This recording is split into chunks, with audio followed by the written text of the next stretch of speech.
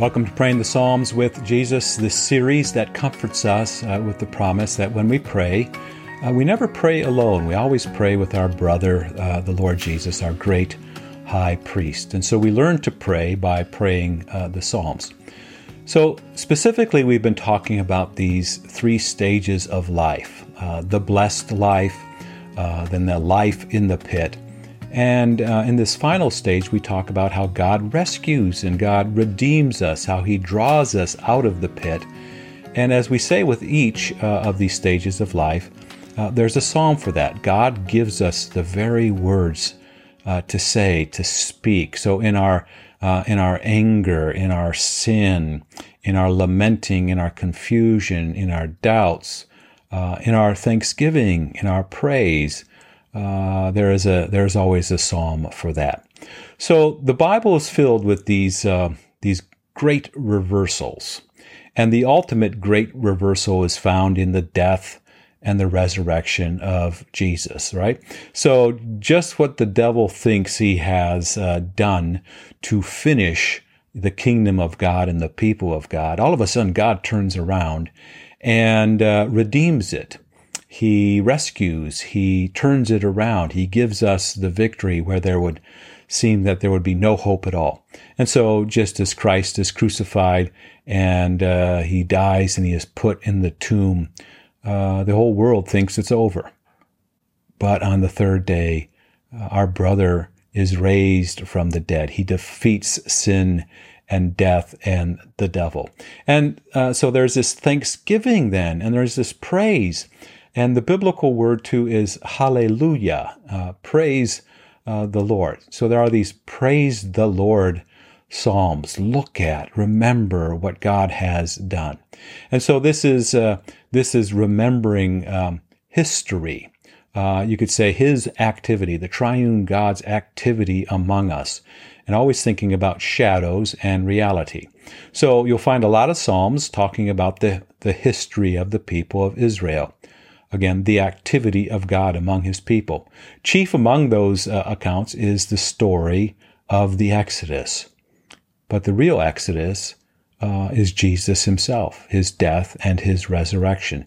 He is the Passover lamb. He is the bread of life. He is the tabernacle. He is living water. He leads us into the promised land.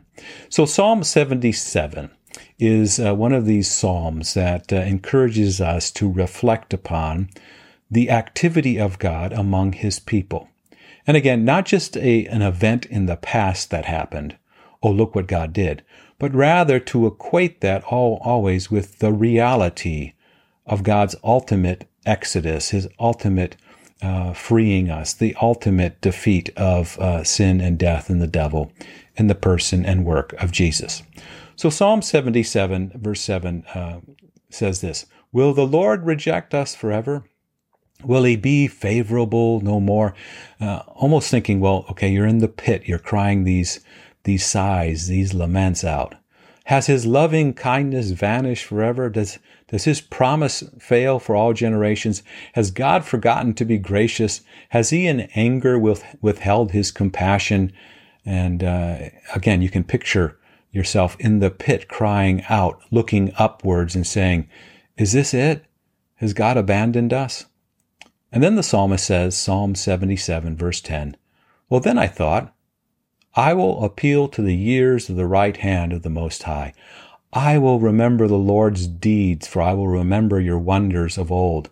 I will also meditate on all your work and consider your doings."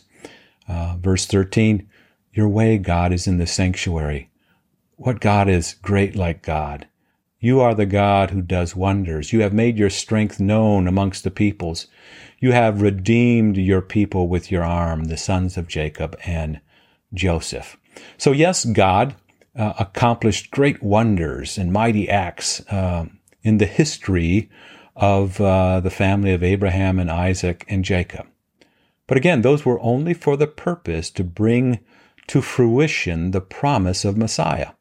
God protecting this family, God leading this family. So Messiah comes into the world, and now He is the real Exodus, this real bread of life, This snake on the standard is him crucified, dead, and risen for the forgiveness of sins.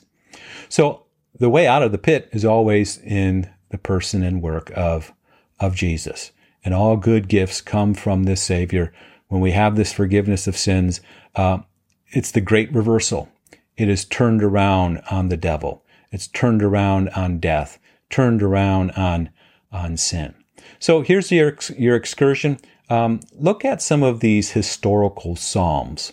So here's the series of them. Psalm 78, Psalm 105, Psalm 106, Psalm 135 and 136. And as you read them, picture yourself crying out and then rejoicing in the great reversals, the great activity of God. Again, always centered and always pointing to the person and work of Jesus. So take heart. We don't pray these psalms alone. We always pray them with Jesus, our Savior. He is our brother and great high priest. And so we learn to pray by praying the psalms with Jesus.